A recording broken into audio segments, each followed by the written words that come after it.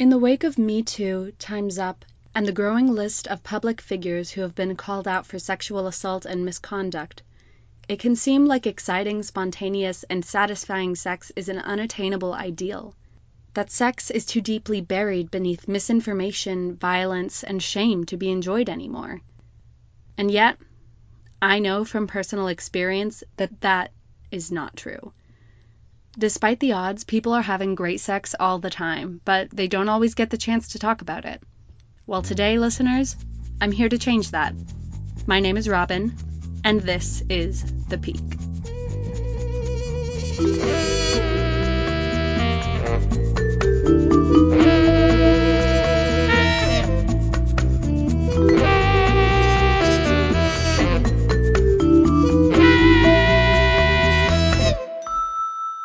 Greetings, listeners, and welcome to another episode of The Peak, the talk show about what makes good sex good. My name is Robin, and today I am joined with Katherine Wela Bogen, a clinical research coordinator at the Rhode Island Hospital. I came across Katherine and her work last fall on social media when she shared a post based on her research about false reporting rates of sexual violence, and she and her post went viral. Since then, I've been following her on social media, and I've just been really impressed with her professional and personal dedication to sex positivity and health. So I am very pleased to introduce to you all Katherine Wela Bogen. Hello there. Thank you so much. I'm really excited to be here. I'm excited. And do you prefer Katherine or Kat? What should I call you?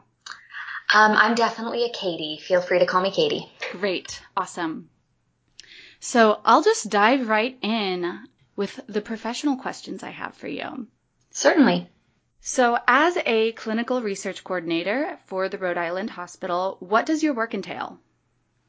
So quite a bit. I work as a project coordinator in a healthy relationship study, specifically with middle school students. So I work with 6th, 7th, and 8th grade students on dating violence prevention programming and sexual assault prevention programming. I'm very, very fortunate to be a part of this work. It's really rare that researchers get the opportunity to do work on sexual violence prevention with students who are in middle school.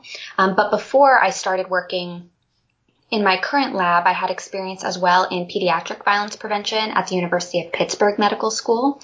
That was the first job I had out of undergrad, and I worked with homeless and foster youth. I worked with sexual minority women who had been victims of intimate partner violence and were coming to terms with their trauma and learning how it had impacted their sex lives. I've had some really incredible opportunities working with unaccompanied refugee minors from Mexico, Honduras, and Guatemala. That was when I was still in undergrad. So a key focus of mine and an area that I'm really passionate about is the way that trauma intersects with other aspects of marginalization and across lines of marginalization and intersectionality, and the way that our sex lives happen after the fact. So as a result of our multiple marginalizations or as a result of our trauma, and a newfound passion of mine is reintegrating the concept of sexual agency, pleasure, and embodiment into trauma survivors' sex lives. So though I'm not able to do that work as much with the middle and high school students that I work with, I'm able to do it a lot more through my activism, which has been really exciting to me. And my job has also allowed me to work peripherally with the U.S. military, which has been really exciting, and with some college populations as well. So I've had quite the range of groups I've had the privilege of working with. Wow. That is all so extremely fascinating. So Thank you. I wrote down a couple of questions. What are some of the prevention methods that you teach to, or I guess trauma prevention methods that you teach to the middle schoolers? So we do what's called a social norms-based intervention, and we try to correct misperceptions that students have about the values and behaviors that are occurring in their community. So essentially, we'll survey students about their own experiences, whether they've experienced different forms of victimization like bullying or sexual harassment, cyberbullying, sexual assault, and then we'll ask them about their perpetration history, if they've ever perpetrated this against other folks, and then we ask them about their attitudes, values, and beliefs. So and we ask them this about themselves and about their peers. So an example question is, what % of peers do you think are bothered when they hear the words gay and lesbian used in a mean way. And students will frequently say, I think 50% of my peers are bothered by this. And then we pose the same question to the students themselves in the survey of, are you bothered when you hear these when you hear these terms used in a mean way? And 98% of students at the schools will say, yes, I really am bothered. And so there's this huge gap that the students are experiencing between the values that they perceive their peers to hold and the values that they themselves hold. And our hope is that by teaching the students that they actually have values that are shared within their communities that are really healthy and positive, we will reduce perpetration, because folks who are perpetrating will get the message that their classmates are really not okay with this behavior, even if people haven't intervened in the past, even if no one has told them, like, look, I'm really uncomfortable with this. Seeing this data that we've collected in their surveys might change some of their behaviors. So social norms is really the umbrella term that this sort of intervention falls under. And then we're also really fortunate to have the flexibility to provide whatever sort of technical assistance or support the schools request. So we're in 7 schools across Rhode Island right now. And if a school says, we had an incident last week with sexual harassment in the hallway between an 8th grade boy and an 8th grade girl, and we really want to communicate to the student body that this is not okay, our team is able to develop skits or empathy exercises or other similar intervention materials that specifically target not only the example of that incident, but this specific community based on feedback from the educators, go into the school and do a skit during assembly or spend time in the 8th grade advisory classrooms and talk to the students about why sexual harassment is a problem, why we take it seriously, and how to form these really healthy and pro-social relationships instead. So that was a very long answer to a very good question. So it thank you. It was very fascinating. I'm curious, have y'all been able to collect any results about the effect these interventions have at the schools?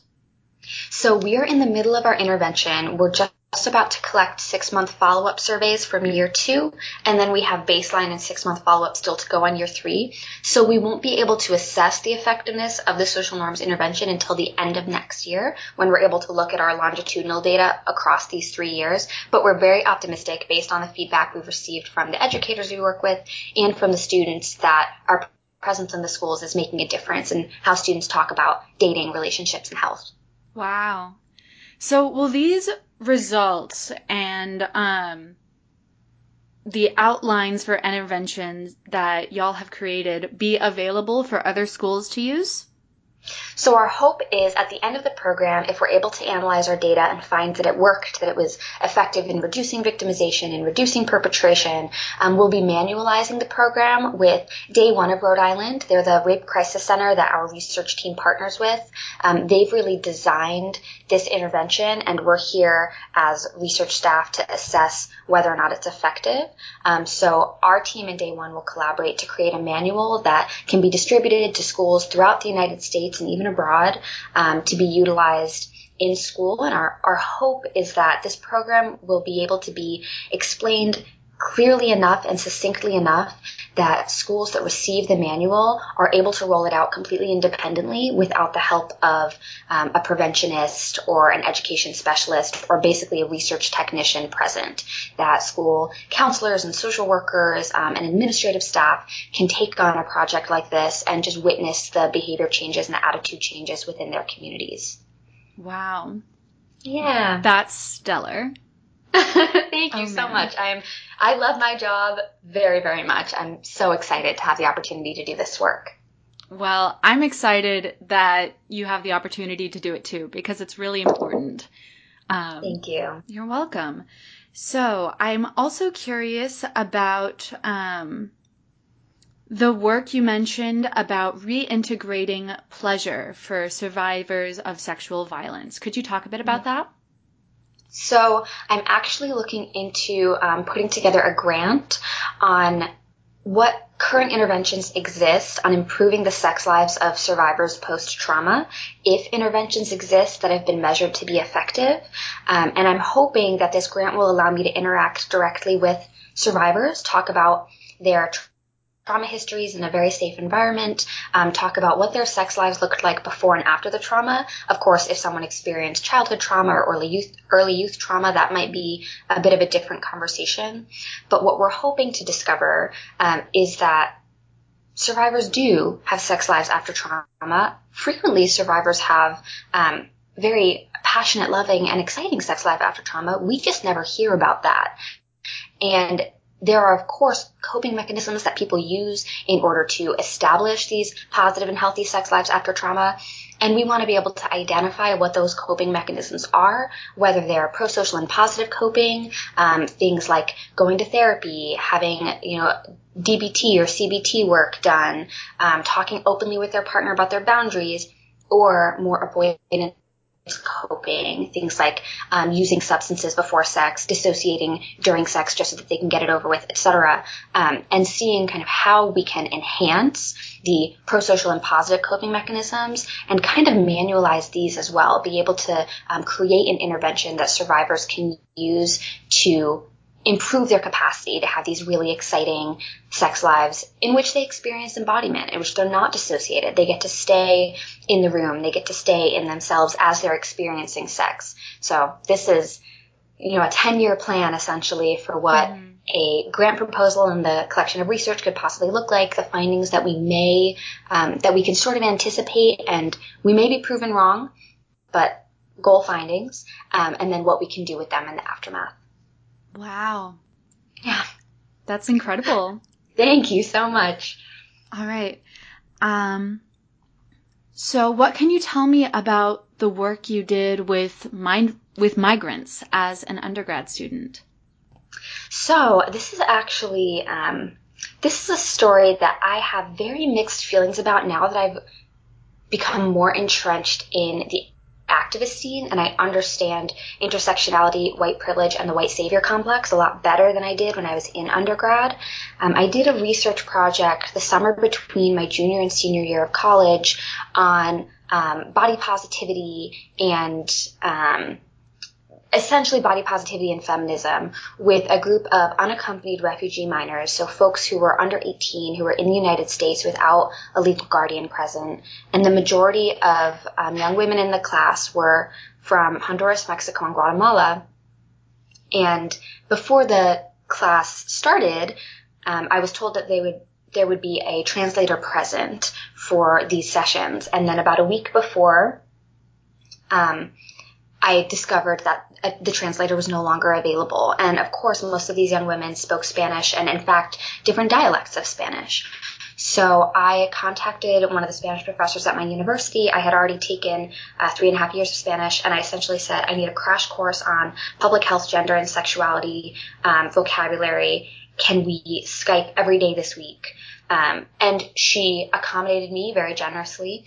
But when I was going into this class, I was really not keeping in mind how my language barriers, how my inability to speak to them and to meet them where they were at was going to impact the messages that I was able to communicate.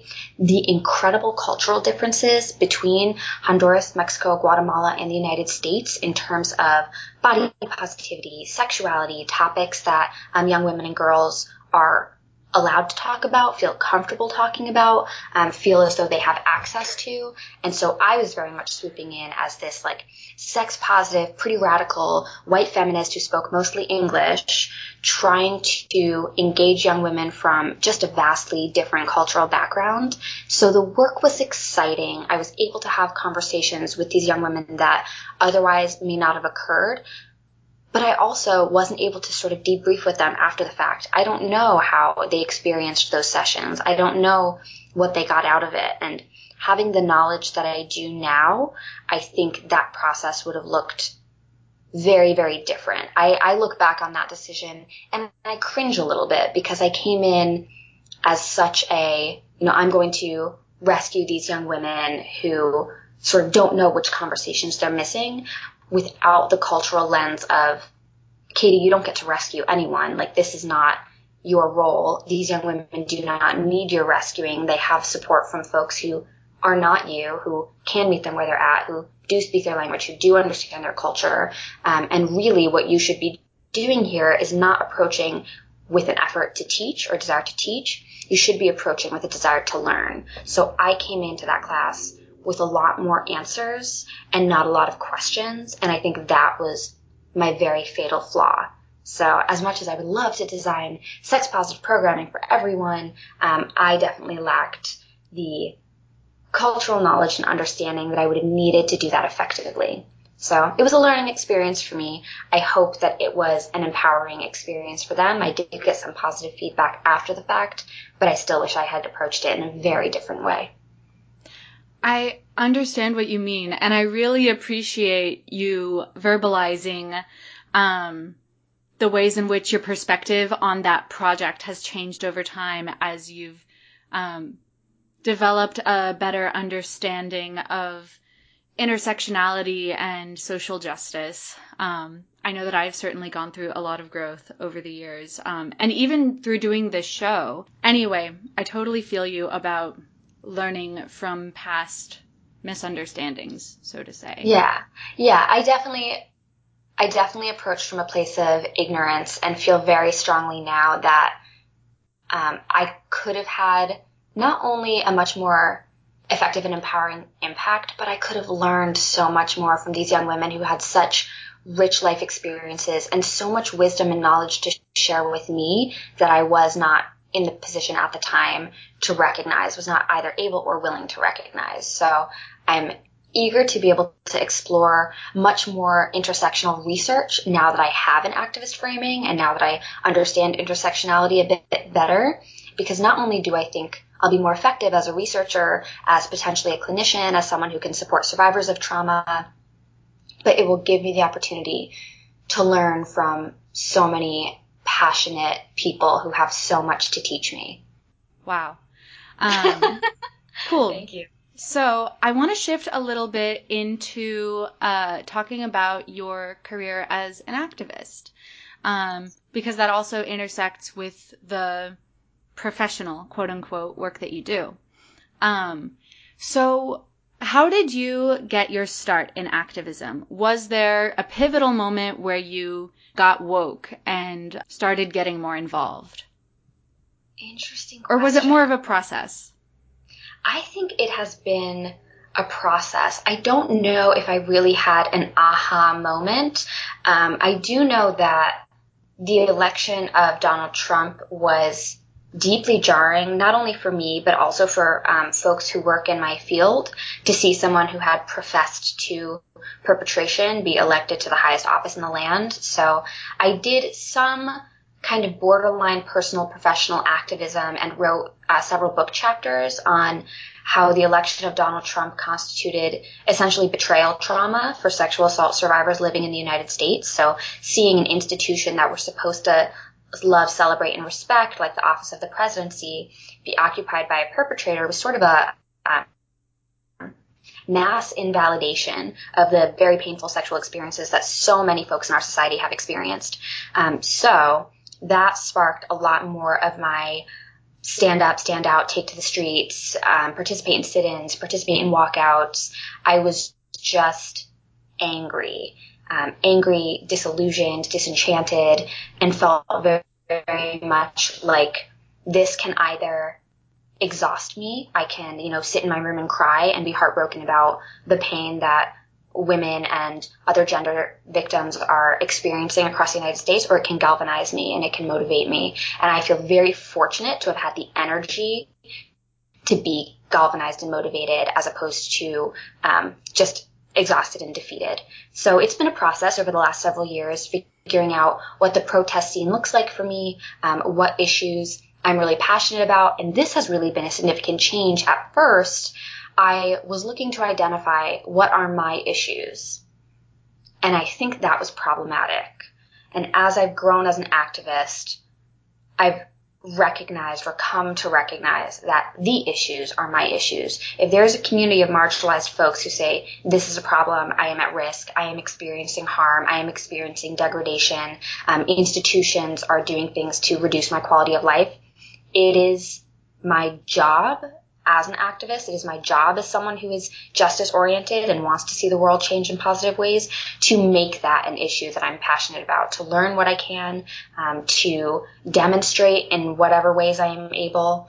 And that has been a real, I feel, growth trajectory that I was not as comfortable doing when I first started out. And now I just feel very strongly that no matter who is at risk, no matter who is being harmed, if there's a community in need, my body needs to be out on the street. So not so much a moment, much more of a rapid fire progression. Very cool. So what does activism mean to you? Like, what things do you do in your life that you consider activism? That is a great question. So I'm also Jewish. And in Judaism, there's this concept called tikkun olam, which is essentially to heal the world, and how you need to Can you repeat that phrase? The sound blurped out a little, and I want to hear what you said. Sure. So the concept is tikkun olam, and it means to heal the world. And that's a big aspect of Judaism in which folks essentially dedicate themselves to service, to healing the culture, to creating safer spaces for, quote unquote, our fellow men, our fellow humans, I should say. And for me, I'm sorry, could you repeat the question? I just want to make sure I'm answering the correct one. My question was, what does activism mean to you? And what actions do you take that you perceive as activism in your own life? Okay. So I think activism is the idea of advocating for folks in need, but that can also be advocating for yourself. And advocacy is not quiet. Activism for me has been an experience of learning how to be a proactive bystander, of stepping in when I see something that makes me uncomfortable or that potentially harms other people. It is very easy and a lot more comfortable to stay silent in the face of injustice. People do it all the time. And for me, when I was younger, I was very eager to please, very much a teacher's pet, wanted to fit the mold, wanted to be liked. And I remember as a 17-year-old making fun of my friends who were feminists, rolling my eyes, thinking this is never going to be the position that I occupy. I don't understand. They just need the attention. And it was safer and it was more comfortable. And the people that I was spending time with liked me more for my passivity. And developing my activist sense has meant being comfortable with being uncomfortable and being comfortable with making others uncomfortable. Taking up space in a way that society frequently tells women, especially young women, especially small and femme young women, especially small femme cis white young women, not to do. It tells us often to be quiet and to be passive. And so breaking that mold has been hugely liberating for me. It has allowed me to embrace what I feel is the activist sense of taking care of the world, not in a savior way, but in a this is what is best for all of us. I'm not trying to rescue other people. I am trying to be a part of a team whose goal is liberation. Very cool. Thank you. Long answer to another brief question. I appreciate your time. Nah, they're supposed to be long answers. That's why I set aside a long time for this. Perfect. Or they're not supposed to be long, but they are welcome to be long. All right. Wonderful. So, who are some activists, living or dead, who inspire you? Oh, this is such a great question. Angela Davis. Oh gosh. Malcolm X. I just started reading the autobiography of Malcolm X and I'm completely blown away. Gloria Anzaldúa, who's a feminist theorist and a Chicana feminist who writes a lot about what it's like to live on the border of multiple identities. And though I am white and cisgender and a femme woman, I'm also bisexual. And a lot of her work on navigating competing identities speaks very deeply to the way I've come to terms with my sexuality and experienced my sexuality. So definitely Gloria Anzaldúa. For listeners, if you haven't read her book Borderlands is an absolute triumph. Oh, there are so many. Bell Hooks. I've been reading a ton of Bell Hooks. I really appreciate men in the field of gender liberation. Jackson Katz is a really important voice to me. Wow, there are so many. I could go on. Maya Angelou. A lot of them are going to be kind of literary theorists, people who have established genres of activist writing. Toni Morrison. Yeah.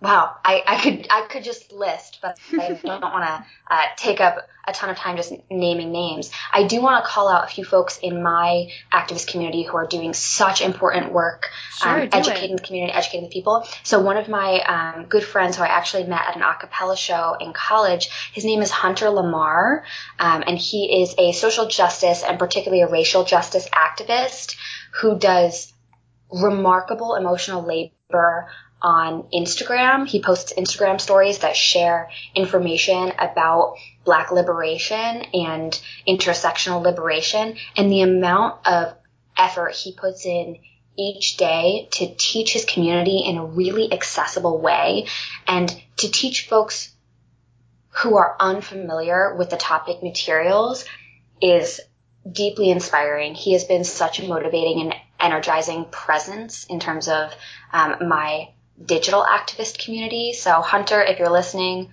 I love you. Keep doing what you're doing. You're killing the game. So that I think is a really significant call out for me. And Dejana James, who went to high school with my younger sister, who's also a social justice activist who uses her social media platforms to share details about her life and what liberation means to her as a Black woman and an activist. She has taken a lot of time and care in educating folks and sharing what it means to be unapologetic and to completely disregard respectability politics when the community is constantly trying to police the expressions of Black women. So the two of them, I think, are in terms of folks that I actually have in my life that I get to interact with regularly, are two of my biggest activist inspirations for sure. Wonderful. We'll have to definitely drop links to all of the people you just mentioned so that listeners can seek them out. Yes. And one more question about activism specifically. So what advice do you have to give to people who want to be more involved in activism but are maybe intimidated or don't know where to start?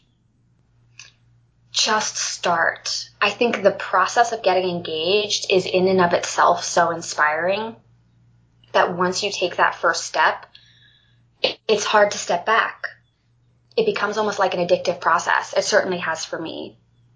I would also say we do exist in call out culture. And in this instance, I'm using call out in a bit of a negative way, where when folks misstep, they can be policed so vehemently that it can be really intimidating to stay in the movement. When you are policed, learn to say thank you, especially if it is coming from a community that is more marginalized than you are. So for me as a cis white woman and someone who can pass as heterosexual and someone who is not visibly Jewish, when people who have multiple marginalizations and intersecting marginalizations call me out, at first, I got very, very defensive. It was hard for me to hear criticism. It was hard for me to acknowledge that I was coming from a place of privilege. And I have learned to say thank you, and that learning has been a process. Because really what that call out means is that person trusts your intellect enough to know that you can learn and trusts you enough as someone who's not going to respond with violence or vitriol, that they feel that you are teachable. So be teachable. Especially if you are coming from a position of privilege, it is your job to be teachable in the movement. So don't let those call outs intimidate you. They're going to happen. If you approach them with gratitude, you will build some of the strongest strongest relationships in the movement that you possibly can. And I would also advise to learn which self-care practices work for you. Practice them early and practice them often. When I first joined activism, quote unquote, when I first became part of what I consider the movement, I did not know what my self-care practices were, and I burned out fast and hard. I was exhausted. I had a lot of sort of vulnerability factors. I cried easily. I was, stressed and anxious. And then I discovered daily meditation, yoga, and cooking for myself. Gardening has also been really big for me when it is spring, summer, fall, and there's access to sunshine. Walking outside and just being in the sun is something that I really need to lift my spirits and keep me feeling kind of warm and grounded. So figuring out what those skills are for you and utilizing them is what is going to sustain you in the movement. If you're not taking care of yourself, you cannot take care of other people. It is impossible to pour from an empty glass. So being self-sustaining, it is not selfish, it is not narcissistic, it is not self-serving. It is what will allow you to sustain the movement as well. So do what you need to do to feel happy, safe, and comfortable. That will give you the energy to push forward with your activism. I love that. And I'd also like to throw out there something I've seen different people on the internet remind others of recently is that self-care isn't always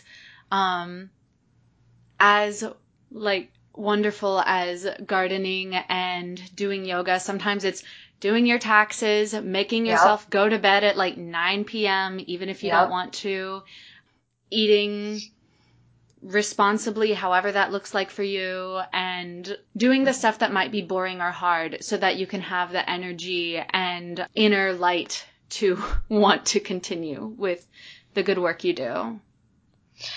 Absolutely. Yeah, and I would say there are some parts of self-care that seem really counterintuitive. So for me, saying no when I'm tired, saying no to plans, saying no to a late night out has been a really important skill for me to gain. And then speaking specifically to survivors of sexual violence, because I know that y'all are listening to this podcast, shout out, I love you. I'm really glad you're here.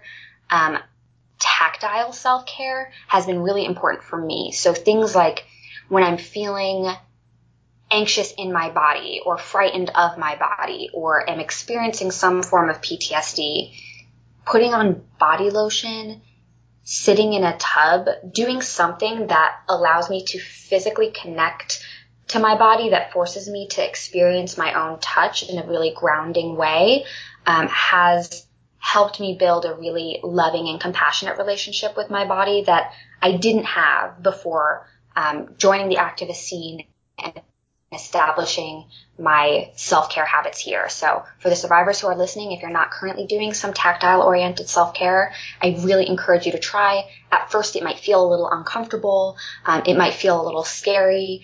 But when you do settle into it and when you do get used to it, it can help you rebuild empathy with your own body and your own somatic experiences. So have at it. It's good for you. I really like that recommendation. Thanks. Thank you. I clearly think about these things a lot, all the time. It's good. That's why I invited you. So, I would like to ask about your experience going viral last fall. I will include a link in the episode description to your post that went viral, but just real quick for the listeners.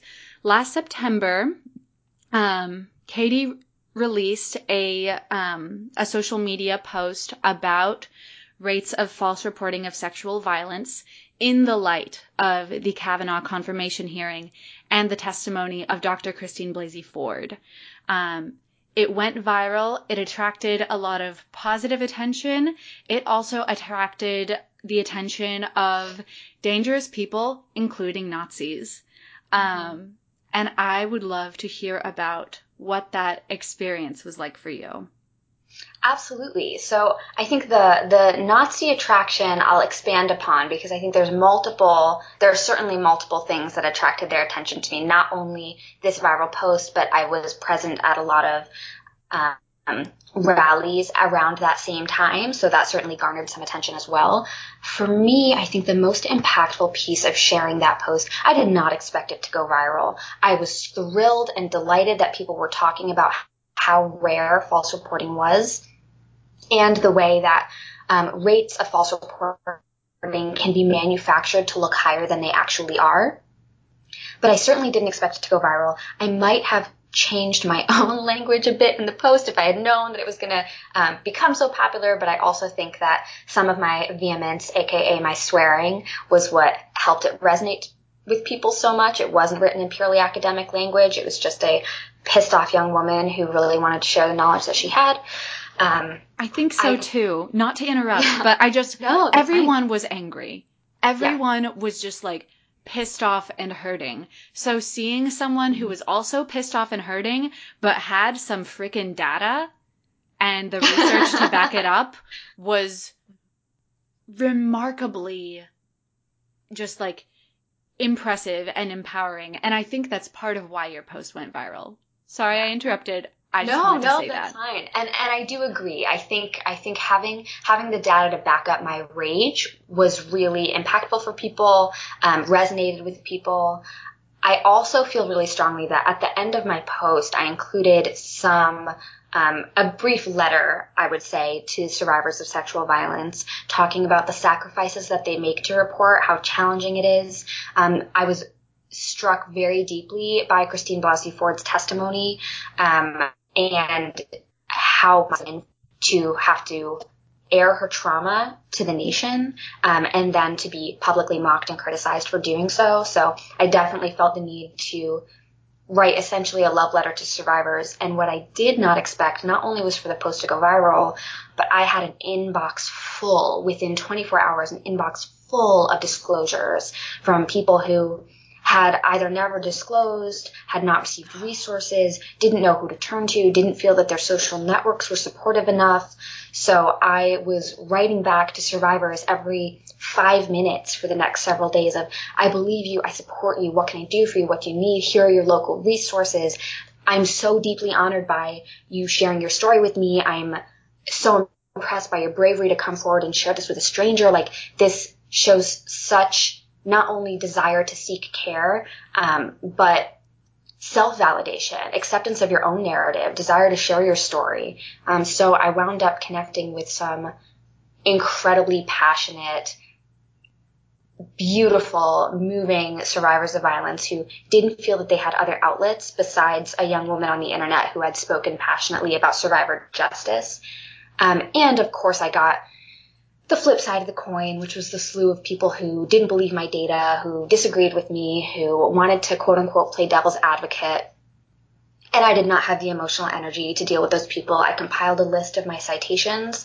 And when people wrote back saying, well, I don't believe you, or well, I saw this one paper that was written in 1970, blah, blah, blah. That false reporting rates are 41%. That paper, for folks who are listening and know which one I'm talking about, that paper's methodology has been debunked. It has been debunked by every paper on false reporting that has come out since. Ignore it. I believe the first author is Canon. Ignore any data that you see on false reporting with the author Canon, Kanin. The methodology is not sound. But I compiled my list of citations, and I just sent them out to anyone who expressed any disbelief. I'm like, fine. If you don't believe me, read these 25 papers that I've read over the last several weeks and get back to me on whether it's changed your mind.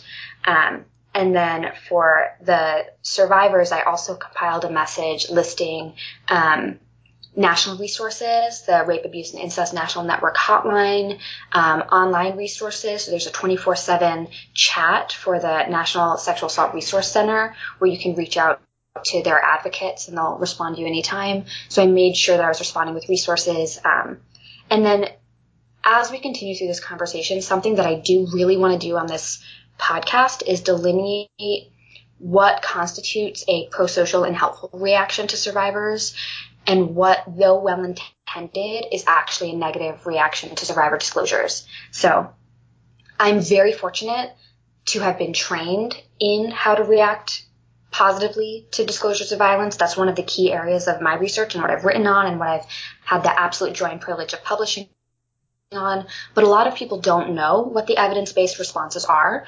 So Sarah Ullman, who's a researcher in criminology in Chicago, she's a brilliant academic. I've had the joy of collaborating with her as well. She coined the social reactions questionnaire in 2000, which asks survivors of sexual violence who have disclosed which reactions they received to their disclosure. And then she was able to categorize what constituted a positive reaction, and positive reaction was defined by something that had a protective impact on survivor health outcomes, so reducing depression, reducing dissociation, reducing PTSD, etc., versus negative reactions, which exacerbate those negative outcomes and symptoms. Positive reactions are things like expressing validation and belief. So I believe you. I believe that this happened as you say it did. Really important. Giving tangible aid. So do you want to get a sexual assault evidence collection kit done? If so, can I drive you to the hospital? Do you need someone to bring you food? Let me cook for you this week. Making sure that in terms of tangible resources, the survivor has what they need to cope in the aftermath of either victimization or disclosure, because disclosure can be very re-traumatizing. Informational aid. So this is a list of self-care practices that I found online recently, or this is a clinician in the area who I know does DBT or CBT or other evidence-based work. Let me put you in touch with a therapist, or let me put you in touch with the local rape crisis center. Emotional support. So saying, thank you for sharing your story. You're really brave to have come forward. I'm really honored by your disclosure. Those are really the big positive reactions: validation, belief, tangible aid, informational aid, emotional support. Negative responses are things like, and these are really common and people are well-intended when they do them, but they're still problematic. Responding in an egocentric way. So a way that centers your experience as opposed to the survivor's experience. Examples of this are things like, wow, I'm so mad at the perpetrator, like I want to go beat this person up, which means not only does the survivor then have to deal with your feelings and take care of you when they're already experiencing emotional distress, and they have to like calm you, but it takes the attention away from their own experience. Maybe they're not angry at the perpetrator. Maybe they're sad. Maybe they're feeling betrayed. Maybe they're feeling hurt. So those egocentric responses really pivot the conversation away from the needs of the survivor in a way that can be really invalidating. Trying to distract the survivor and say like, oh, it really seems like this conversation is upsetting you. Let's talk about something else. What distracting reactions do is they silence that survivor's disclosure process. They tell them to talk about something else, and they communicate that you don't want to hear what they have to say. So even though you might think, wow, this person seems really distressed, don't say, let's talk about something else. Say, I want to hear everything that you have to share with me. Like, I am eager to be here to support you. Feel free to take breaks if you need them. I know that this conversation will likely be distressing. It validates the fact that they're upset and doesn't tell them to shut up in any way. It gives them the space to take a break when they need to and to continue when they're ready. Of course, expressions of disbelief, asking too many questions, things like, what were you wearing? Why were you at that party? Were you drinking? Asking questions about context. Did you have a sexual history with that person? Wasn't he your boyfriend? Wasn't she your partner? Et cetera, et cetera.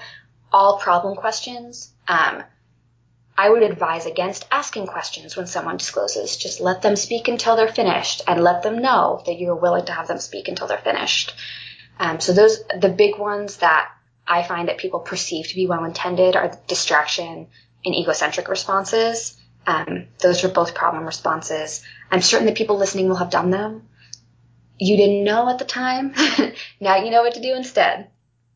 So that's my spiel on how to respond to survivors who disclose. It's one of my favorite things to teach folks about, and I think it's really important in improving like population level public health. I think so too. What a helpful thing for you to share. Thank you. Absolutely delighted to talk about it. It is one of my favorite skill sets to share with people. I do think it will have a significant impact when folks receive a disclosure. And I've actually had the joy of providing this information to high school and college students and asking them afterwards, do you feel better prepared now if one of your friends tells you that they've experienced some form of sexual violence? Do you feel like you know better than before this conversation what to do? And 100% of the time, people have said yes. Like, I had no idea what to say. And now I have a script outline, which is really helpful. I believe you. I support you. Thank you for sharing your story. What do you need from me? Done. Very cool. Very useful. I'm so glad. Yes. Okay. I would like to now dive into the personal questions, if you're ready. Yeah. Wonderful. Absolutely. I'm so excited. I am too. I'm glad you're excited. So, would you please tell us about your sexual identity and your sexual personality? Ooh, what a fabulous question. I identify as both bisexual and pansexual. I haven't really been able to decide on a single label that suits me. My favorite umbrella term is queer. I feel very strongly about my queer/bi/pan identity. I would say in terms of my identity with sexual expression, I'm fairly submissive. I'm like definitely cute and subby and enjoy that experience quite a bit, which is interesting given that I do, of course, I mean, we talked about this a lot during the first half of the interview. I do bring trauma experience to the table. It does impact my sex life. I think at first, when I first started exploring sex again in the aftermaths of my traumas, I couldn't conceptualize how sex could be fun anymore. And it has been such an empowering and joyful and delightful experience to figure out that I get to have a fun sex life, and I get to have a fun sex life where I just experience the things that I like, without trying to pin certain things as, well, you only enjoy this because of your trauma. I played that game for a few years. That game is helpful to no one. So again, for the survivors who are listening, what you like is normal, as long as it's not causing you pain in the aftermath, as long as it's not emotionally triggering or re-traumatizing, you're able to come back to earth and enjoy your experience. It's fine. Like what you like. Don't yuck your own yum. It's exhausting. So I would say that's my sexual orientation identity and my expression identity. Wonderful. Thank you. Yeah. So, if you would, please describe your first time or a significant early sexual experience. So interesting. So I really conceptualize myself as having two first times. Okay. Because I'm bisexual, I've had a first time with women and I had a first time with men. My first time with a woman, or I suppose at the time a young woman, I was 14 and I had been dating my first love. Her name was Lindsay. We had been dating for several years, and then she left for an art school states away. So she came home for a visit one summer, and we had sex for the first time in my older sister's bed, which I still feel horrible about. I'm so sorry, Julie. I'm so sorry. She knows. She's guilted me about this for many years. And it was sweet and awkward and fumbly, and like we loved each other so much and definitely had no idea what we were doing. And I remember that a lot more as like an emotionally connected experience of like, I care so deeply for this person. We've been dating on and off for, it was almost 3 years at that point. And it was pretty radical at the time for us to be queer. When I was 14, I mean, don't ask, don't tell was still a thing, and gay marriage wasn't legal. Like my coming out process was fairly fraught. And so sex with another young woman or girl was pretty revolutionary to me and felt like not a reclaiming, but just a claiming of my identity in a very tangible way.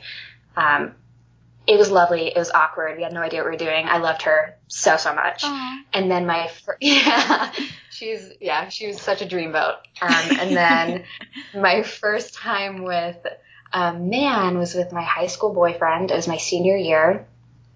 I didn't lose my virginity as we conceptualized sort of heteronormative virginity until I was 17. And that experience, even though it was sweet, was, I think, fraught with a lot more misinformation and a lot more fear. And I believe that this is an experience that a lot of cisgender women who have sex with cisgender men have as well. One of the benefits, I think, to having my first time with a young woman is I wasn't familiar with porn really at that point. I hadn't been socialized or didn't have the scripting for what queer sex was quote unquote supposed to look like. So we got to just sort of do what we wanted to do.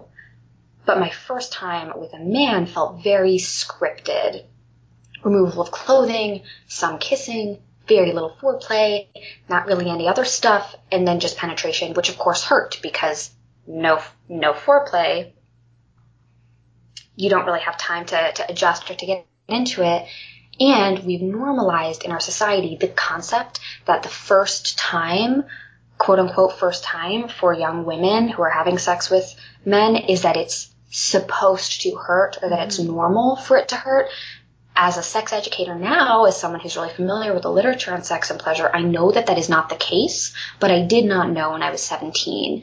And so I had the experience of losing my virginity as very much like, I love this person, I want to do this, but having to grit my teeth through it because it was really painful and feeling a little vulnerable afterwards because experiencing genital pain during sex is scary. And we haven't undone that myth of sex hurts for the first time with as much vehemence as we need to. So those were my really two different experiences, having like this lovely, sweet, awkward, unscripted sexual experience with women and having this very scripted, still very caring. My partner was very gentle with me. He was and is a very good man, but I didn't know what I was doing. I didn't know what to expect, and it was a little frightening. And after that, I was like, oh, I think I like sex with women better than I like sex with men.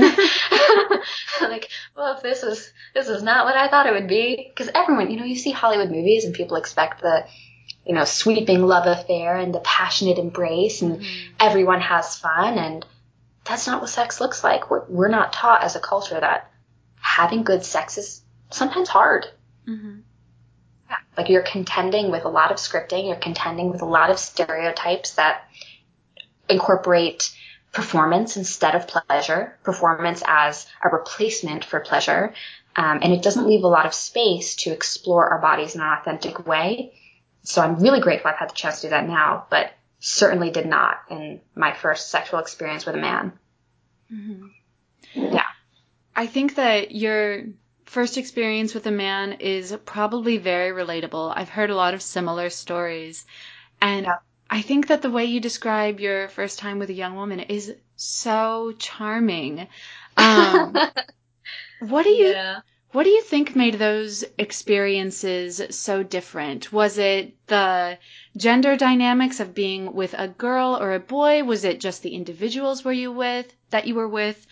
Was it you internalizing over the next 3 years more of the pornographic tradition of quote unquote straight sex? What do you think? I would say high key all of the above. I think for me and Lindsay, there was such a deep emotional connection. We had been together on and off for about 3 years. We knew each other really, really well, and she was also my best friend. So the idea of being afraid of intimacy with her was just so foreign, and we were able to kind of experiment and figure it out as we went without the pressure of pornographic scripting, without the pressure of heteronormative sexual scripts, and just let's do what feels nice, and I really care about you, and I don't want to hurt you, and we're going to see how this goes. And having that freedom to play made it a much more just like loving and silly experience, at least for me. I don't want to speak to her experience, but for me, it was really delightful. And then over the next several years, I came of age as a high school student. I developed really young and really early. So I got my period when I was 10 years old, and I was one of the first people in my school to have breasts. I was someone who was quote unquote like dress coded. I would get in trouble for my clothes quite frequently. And I got the reputation of slut that was undeserved and unearned. I hadn't had sex with a man until I was 17, but the stereotype within my school was that because I had breasts, because I had this very womanly body early, I must have been having sex early as well, which was what was the case with Lindsay. I mean, I did have sex at 14, but I wasn't like going around seducing all the innocent 15-year-old boys. And I think having that reputation forced me to internalize a lot of shame. And then around that same time, I was at boarding school. I was 15 years old, and I experienced not my first sexual assault, but a sexual assault by one of the maintenance men who worked at my school. And rather than face the potential liability of what it would mean for the school to have to openly address a sexual assault on their campus, I was asked to withdraw from the school. So I left my boarding school at 15 after experiencing one of the most severe sexual traumas of my life. I'd never seen a penis before when this happened. I had never had like a sexual interaction with a man in an adult way. It was absolutely horrifying. It was absolutely traumatizing. And then I was punished for it in a very concrete way. I loved my school. I loved what I was learning. I loved my community. And then I had to go back to public school. And by the time I returned to my public school, there had been newspaper articles about the assault that had very much cast aspersions as to whether or not it had actually happened. Had made claims that I had recanted my accusation, which I never did. So essentially all of the things that Christine Blasey Ford faced as an adult, I got to face as a 15-year-old switching schools after a pretty significant trauma. And I came back to public school with the nickname janitor job, which you can look it up on Urban Dictionary. There's literally an Urban Dictionary entry for it. So over the next several years, I experienced a lot of severe sexual shaming by my peers.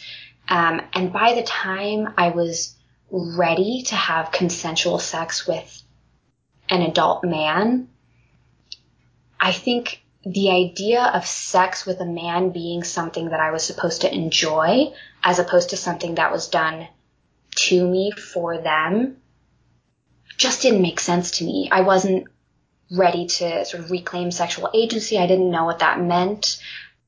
So for me, having sex that was painful and kind of confusing with men just felt normal because I associated sexuality and sexual experience with men as painful and confusing and something to be punished for.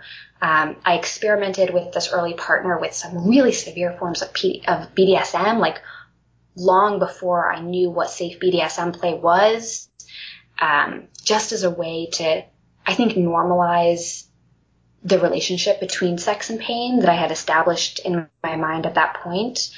And wound up seeing not this first partner who was lovely, but wound up seeing a series of like kind of not very nice men as I established that norm within my sex life of like, if I have sex with women, it gets to be this loving, playful, exciting, warm experience. And if I have sex with men, it's me kind of lending them my body until they're done with it, and then I get it back when it's over.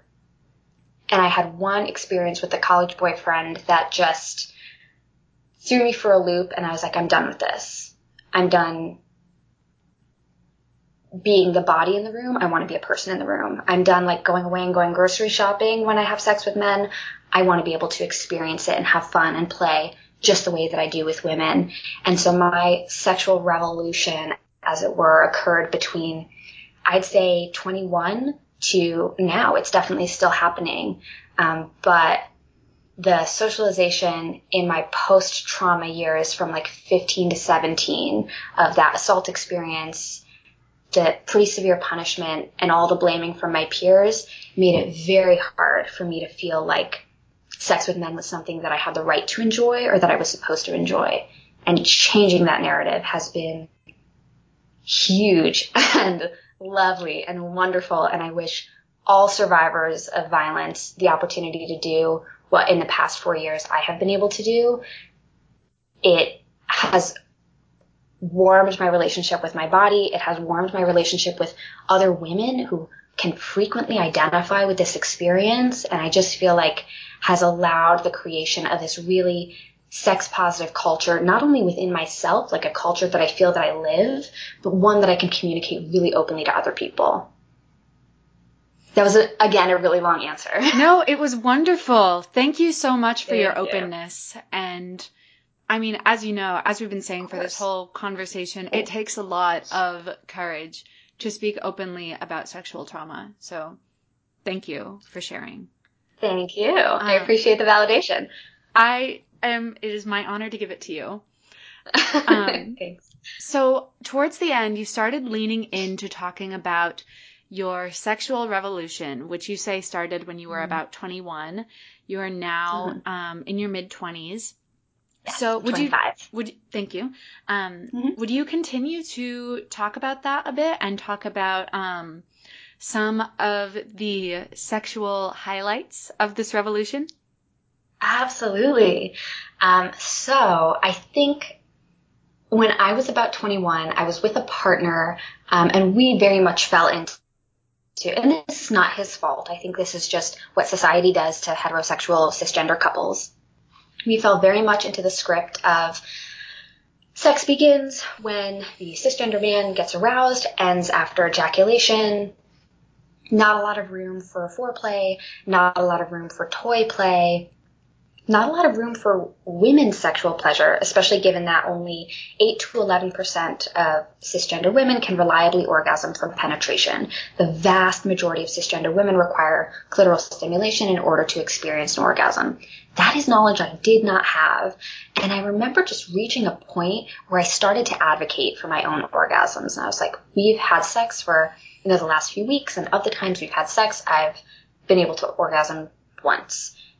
This feels unfair to me. And I was feeling this like growing resentment, and the resentment at some point transitioned to like this seething rage of, I know that this is an injustice.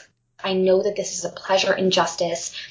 I've heard the term pleasure reparations a lot in the last few years as I've been diving into the literature on sexual agency, which is that women are denied authentic sexual pleasure experiences for so long that it's like we're owed a backlog of orgasms by the time we reach our mid-20s. It's like we've missed out on so much of the fun we're supposed to be having during sex.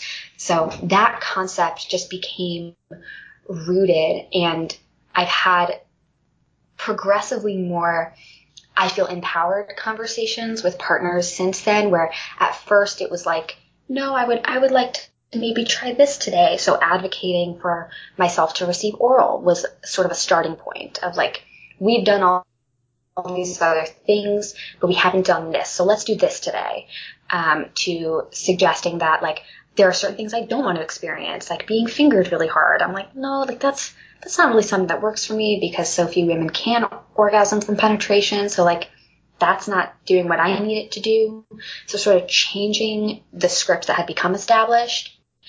Incorporating toy use has been really huge. And I think for me, like the peak empowerment moment in my recent sexual history was I started seeing this really awesome guy, and our sex life was good and fun, and I was really enjoying it. But we were still sort of struggling to address the orgasm gap within our relationship. And so I made what I thought was like, I didn't know how this was going to be taken. I was like, is this a weird power move? How is this going to go over? And I bought myself a vibrator and shipped it to his apartment with a little note like, this was on my wish list and so were you, like something cute. I was like, oh, please soften the blow of this. Like, I don't want it to come across as offensive. And he received the package and like wrote me this really nice message of like, wow, this is one of the most thoughtful things anyone has ever done for me. And I was like, phew, that went over so much better than I expected it to. But reclaiming my sexual pleasure and orgasms as something that I have control over by doing something as tangible as not only making sure that I have a vibrator, but making sure that it's at his apartment and accessible when I want to use it, has been a really interesting transition for me from being pretty sexually passive and just kind of lending my body out and dissociating and like coming back when sex was over to like being able to be in the room the whole time, being able to not only be in the room, but really advocate for what I want. And it didn't come naturally. I've, of course, had a lot of experience in therapy. I have like a wonderful DBT trained clinician who does a lot of work with me on sexual embodiment. I've read a lot of books recently on sex and pleasure. So Becoming Clitorate is one that I really recommend. That's by Lori Mintz. There's also Come As You Are by Emily Nagoski, and Healing Sex by Stacey Hines. Those are the three that I've read in the last, I'd say, 8 months that have been really eye-opening for me in terms of what myths were told about sex and what joyful, empowered sex can actually look like. I so recommend, like, all listeners, please buy these books. Healing Sex is specifically designed for victims of trauma and childhood sexual abuse. And I found it to be hugely liberating and really validating. And then I think another really joyful sexual experience for me was my last long-term partner. I was a lot more open with him than I had been with previous partners about the extent of my trauma and the way it impacted my embodiment. I didn't tell my partners before that I dissociated. I didn't tell the people I was with, like, I'm really not in the room for sex and I would like to be. And this ex was the first person I was like, no, I'm really not in the room for sex. And with you, like, I care about you enough and I want us to share this enough that I want to be. And he was so loving and so willing to be there, like, every step of the way to check in if like my facial expression changed, like, are you still here with me? Do you need to come back? To listen to feedback from like my therapist of things that I might need during sex in order to stay present. And I remember we had sex one day and it was the first time in my adult life that I had been able to be in the room the entire time during sex. That like I didn't leave once. I wasn't like off grocery shopping. I wasn't off running errands. I wasn't in like this really tiny space in the back of my head. I was actually in my body the whole time. And it was like something out of a movie, like those slow motion sex scenes where you just see like the shots of their backs and their hands and whatever. It was so beautiful and so moving. And like I absolutely cried afterwards. I was like, I can't do anything. And he took very good care of me. And I think for a trauma survivor to be able to have a partner who hears them, who bears witness for an experience like that, and who really recognizes that like the sexual needs of trauma survivors are going to be different than the needs of people who haven't experienced trauma is so important. And if, for the survivors who are listening, if you're currently silencing yourself or policing yourself out of sharing these needs from a partner, not only are you doing yourself a disservice, and this is not blaming, I've been there, I did that for 6 years, like I feel it, it's not going to allow you to have the sort of sex life that you deserve and that you want.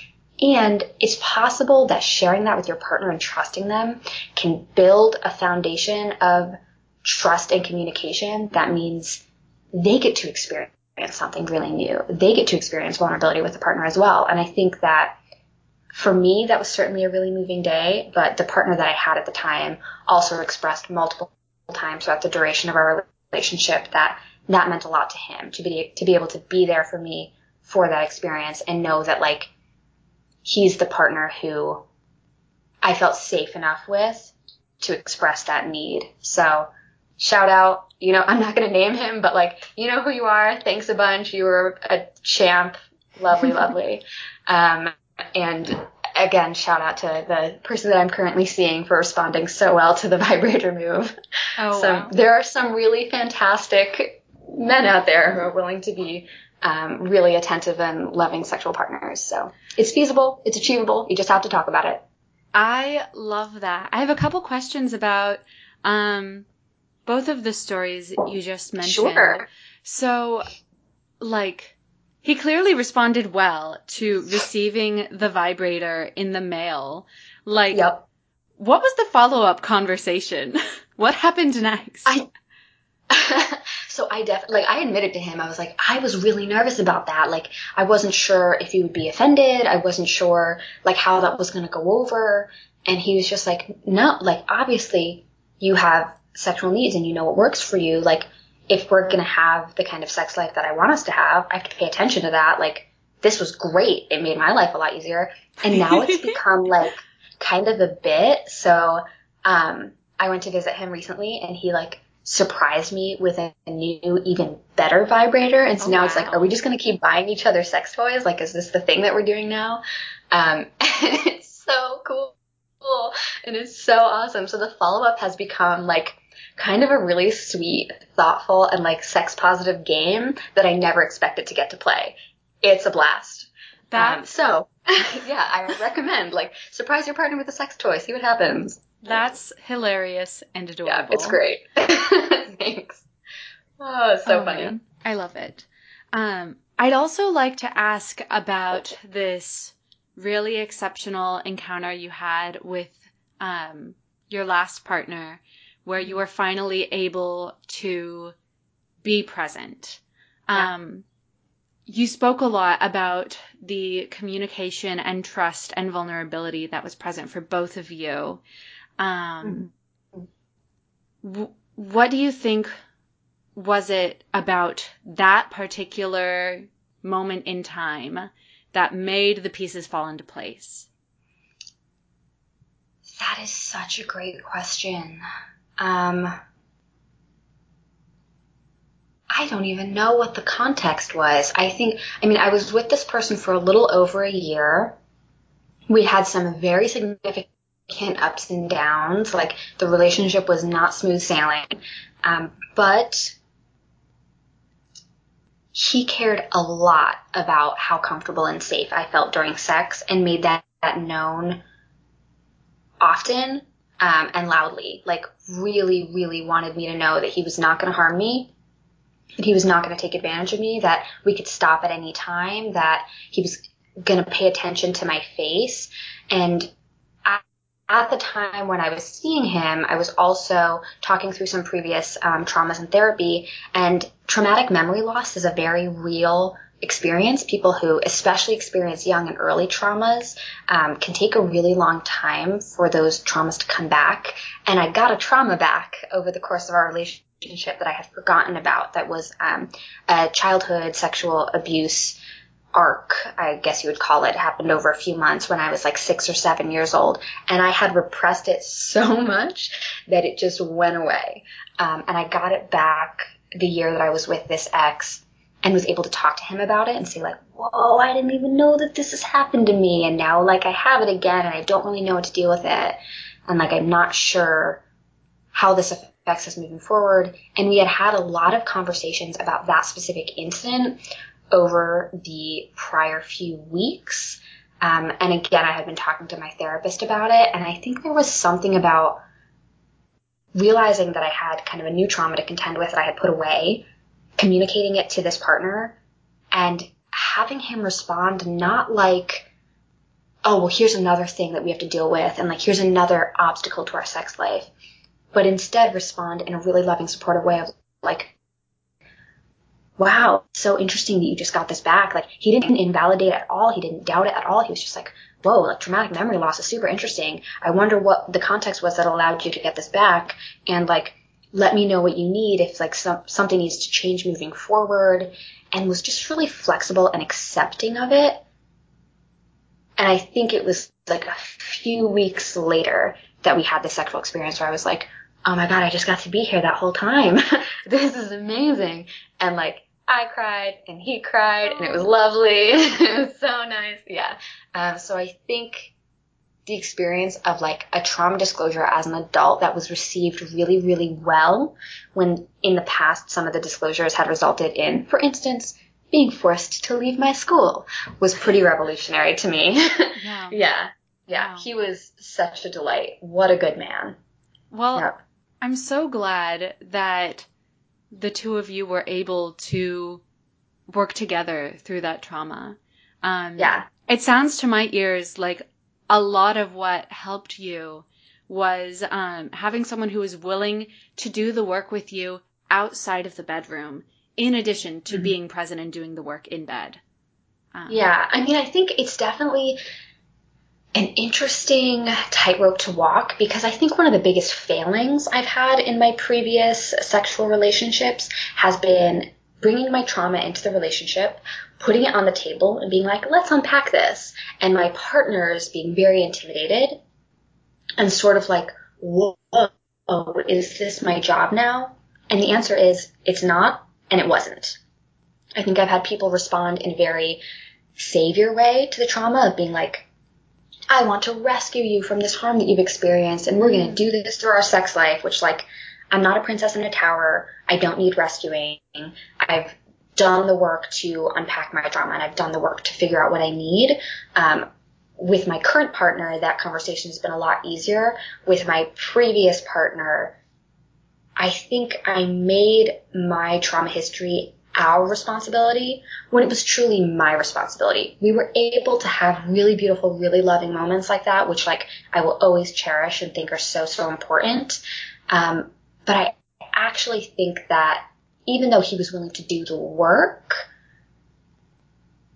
he was willing to do the work. He wasn't obligated to do the work. And for me, that was something that was really hard to come to terms with, is as a survivor, you can really hope that people are going to want to do the work with you, but there's no guarantee. And unless you are very committed to taking on the responsibility of your healing, your sex life is going to suffer. It's going to be a lot harder if you put that healing on other people, because you cannot control other people. No matter how much you would like to control their reactions, no matter how much you would like to control their dedication to your healing process, that's out of your hands. The only thing that you really have full agency over is your body, your healing, your coping, however that looks to you.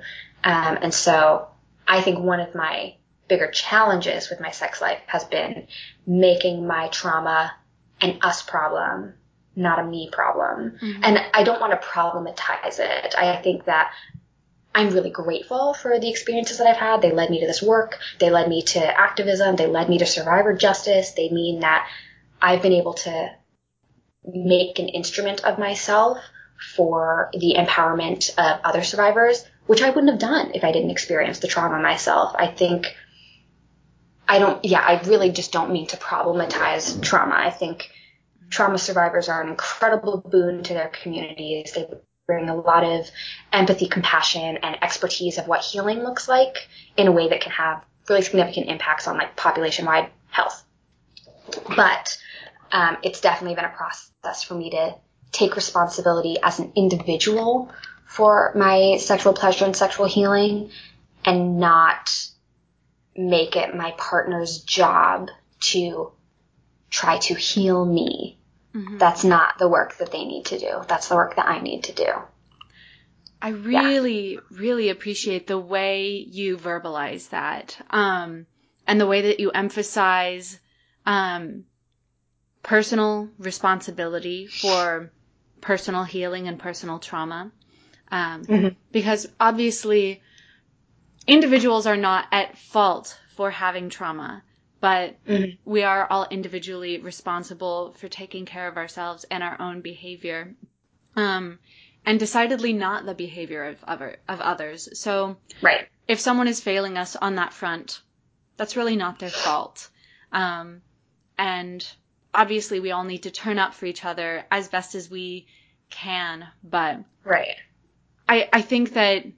I think you're really onto something with self-reliance as one's primary mode of healing.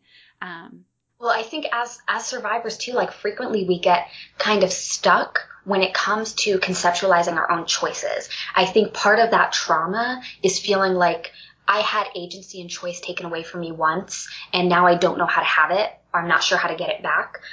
So if, for instance, you're with someone who decides not to take that journey with you, who's sort of like, no, your trauma is your own to deal with, and, like, I'm not taking that on, and that doesn't work for you, you still have a choice.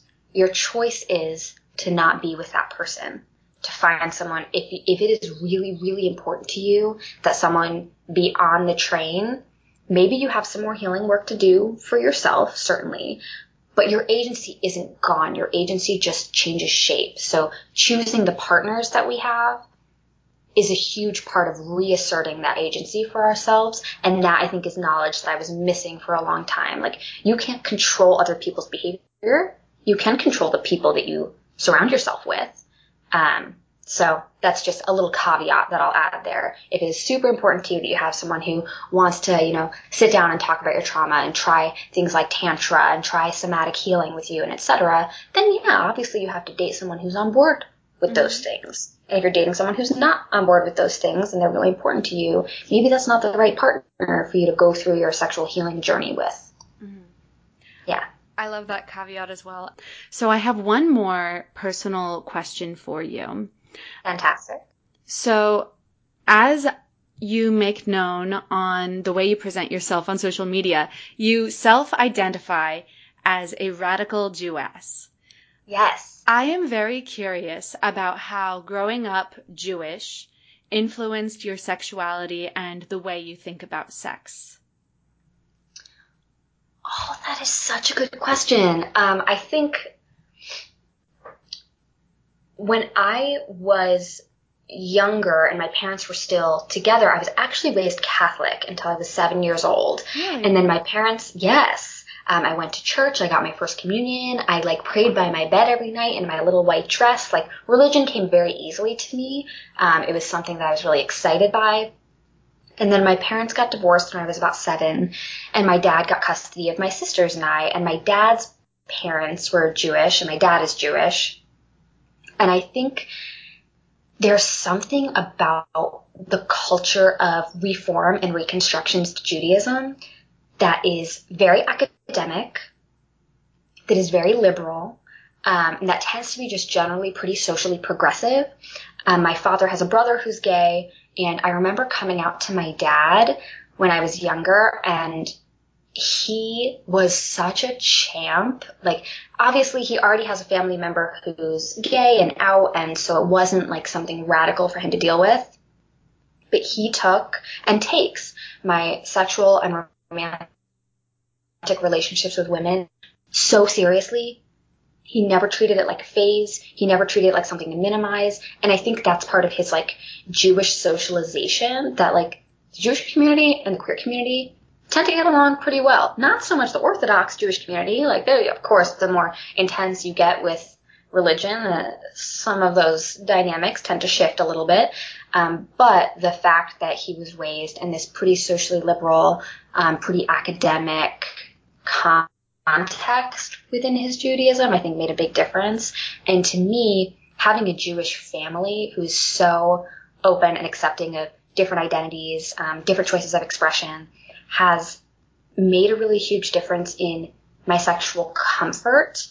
And my dad, also being a single dad, had a lot to do with it. So he had to, be the primary parent that my sisters and I went to when we were getting our periods for the first time. I didn't know what to do. When we had to have OBGYN appointments, he wound up being very much the mama bear caretaker, and shifting some of the gender roles that have been ascribed in our society of this is what moms do and this is what dads do. My dad is beast mama bear. And I remember the day I turned 16, the day of my 16th birthday, he was like, "You're 16 now. Birth control?" And just posed it as a question of okay, you're the age of consent in our state. I'm aware that you've had partners. Let's have this conversation. And I'm not sure what that conversation looks like for folks who are not Jewish and don't have this really liberal social context. And I am speaking very specifically of Reform and Reconstructionist Judaism. My grandparents were more conservative in their Judaism, but my dad's generation is certainly not. So I would say it was very much a combination of the culture of Judaism, my dad being a single parent, and just kind of the liberalism that tends to go hand in hand with Reform Jewish communities that impacted my ability to safely explore sex, when I was on birth control, had access to condoms. That made a really big difference. And being able to embrace my sexual identity and know that the sex life that I had with women was going to be taken seriously, wasn't going to be minimized, wasn't going to be shrugged off or turned away from, really made me feel more embedded in my sexual orientation and more like I can claim this as mine. I don't have to worry about rejection from my family. And that's a huge privilege that I am deeply aware is a privilege. Not everyone has a family situation that they can feel safe with in terms of exploring and embracing their sexual orientation. So props to my dad and my family, and for folks out there listening who feel like they need a family who's going to support their sexual orientation, their transitions, their gender expression, etc. I'm your family now. Reach out to me. I've got you. Oh, I love that. That's so fascinating. I have had other individuals on the show who came from a Mormon background or an otherwise conservative branch of Christianity that really complicated their relationships to sexuality or queerness. And it's just really fantastic to hear about someone who comes from a religious background that was very empowering and protecting. It's definitely, I think it's certainly a mixed bag. There are things that my family handled beautifully well about my sexuality, like my queerness. And then there are things that my family really struggled with, like how to contend with a trauma history. And it's really great that it's 2019 now, and there are resources out there for people who have experienced trauma. There are resources for the parents of, victims of childhood sexual abuse. There are resources for siblings. So I really encourage folks who have a survivor in your life to access those resources. At the time that I was experiencing my traumas, my family didn't have those. They didn't know what kinds of therapy survivors really can utilize. The two that I would recommend are CBT and DBT, cognitive behavioral therapy and dialectical behavioral therapy. Just as a shout out, they're evidence-based, and they give you homework, and essentially it's just if you want to actually heal and not necessarily just go to talk therapy where you're reliving trauma again and again and again, CBT and DBT are great. But those are things that my family didn't really have access to when I was a kid that we know a lot better now. So I'm also really fortunate that my Jewish family has facilitated conversations with me as a young adult about what my trauma was like as a child, as a teenager at boarding school, and then that one partner that I had in college. They've been really open about continuing the conversation because they acknowledge they didn't have the resources to handle it well when I was a child. And we've been able to build some really pro-survivor support into our family structure, which has been really, really beautiful, but was not the case when I was younger.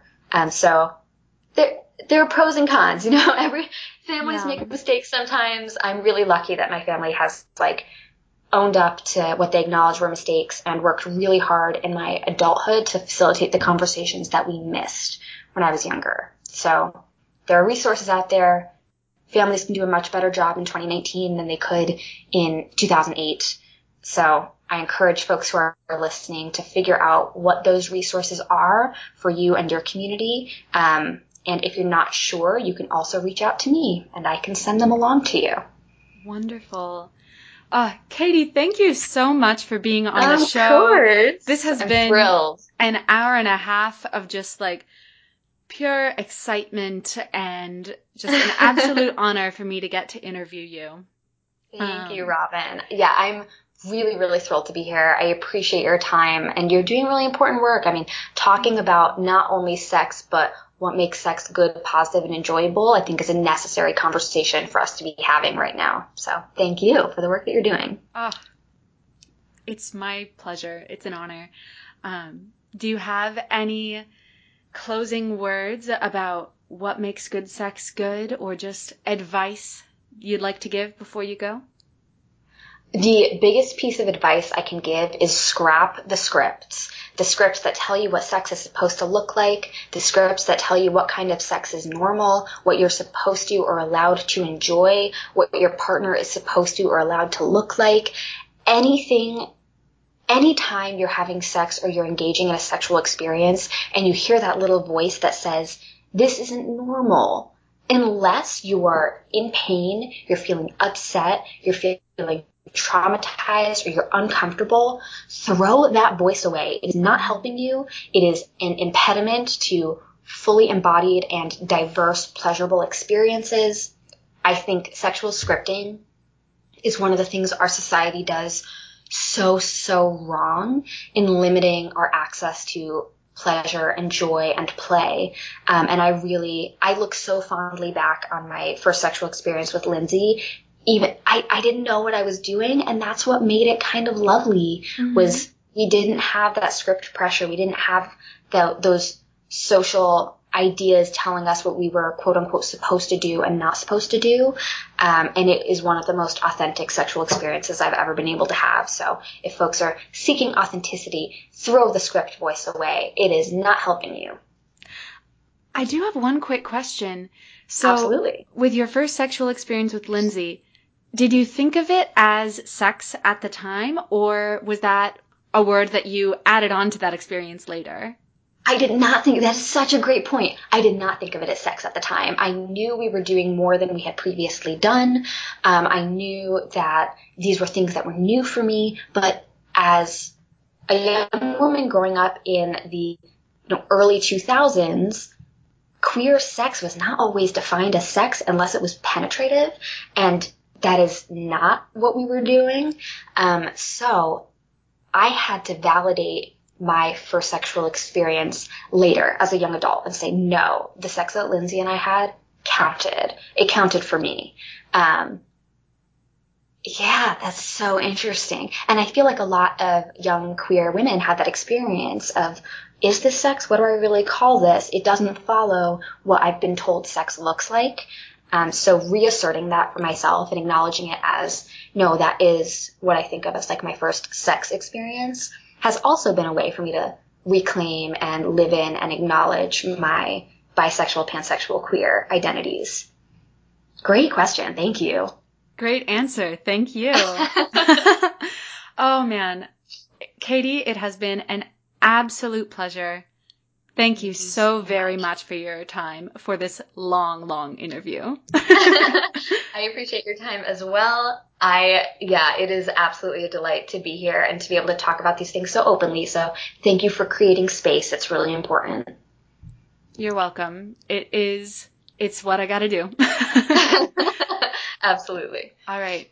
Well, I hope to talk to you again soon, and I hope you have a fantastic day. Thank you. You as well. Take care, Robin. All right. Bye-bye. Thanks for listening to The Peak, which is hosted and produced by me, Robin. Our theme music was written by Johnny Manchild of Johnny Manchild and the Poor Bastards.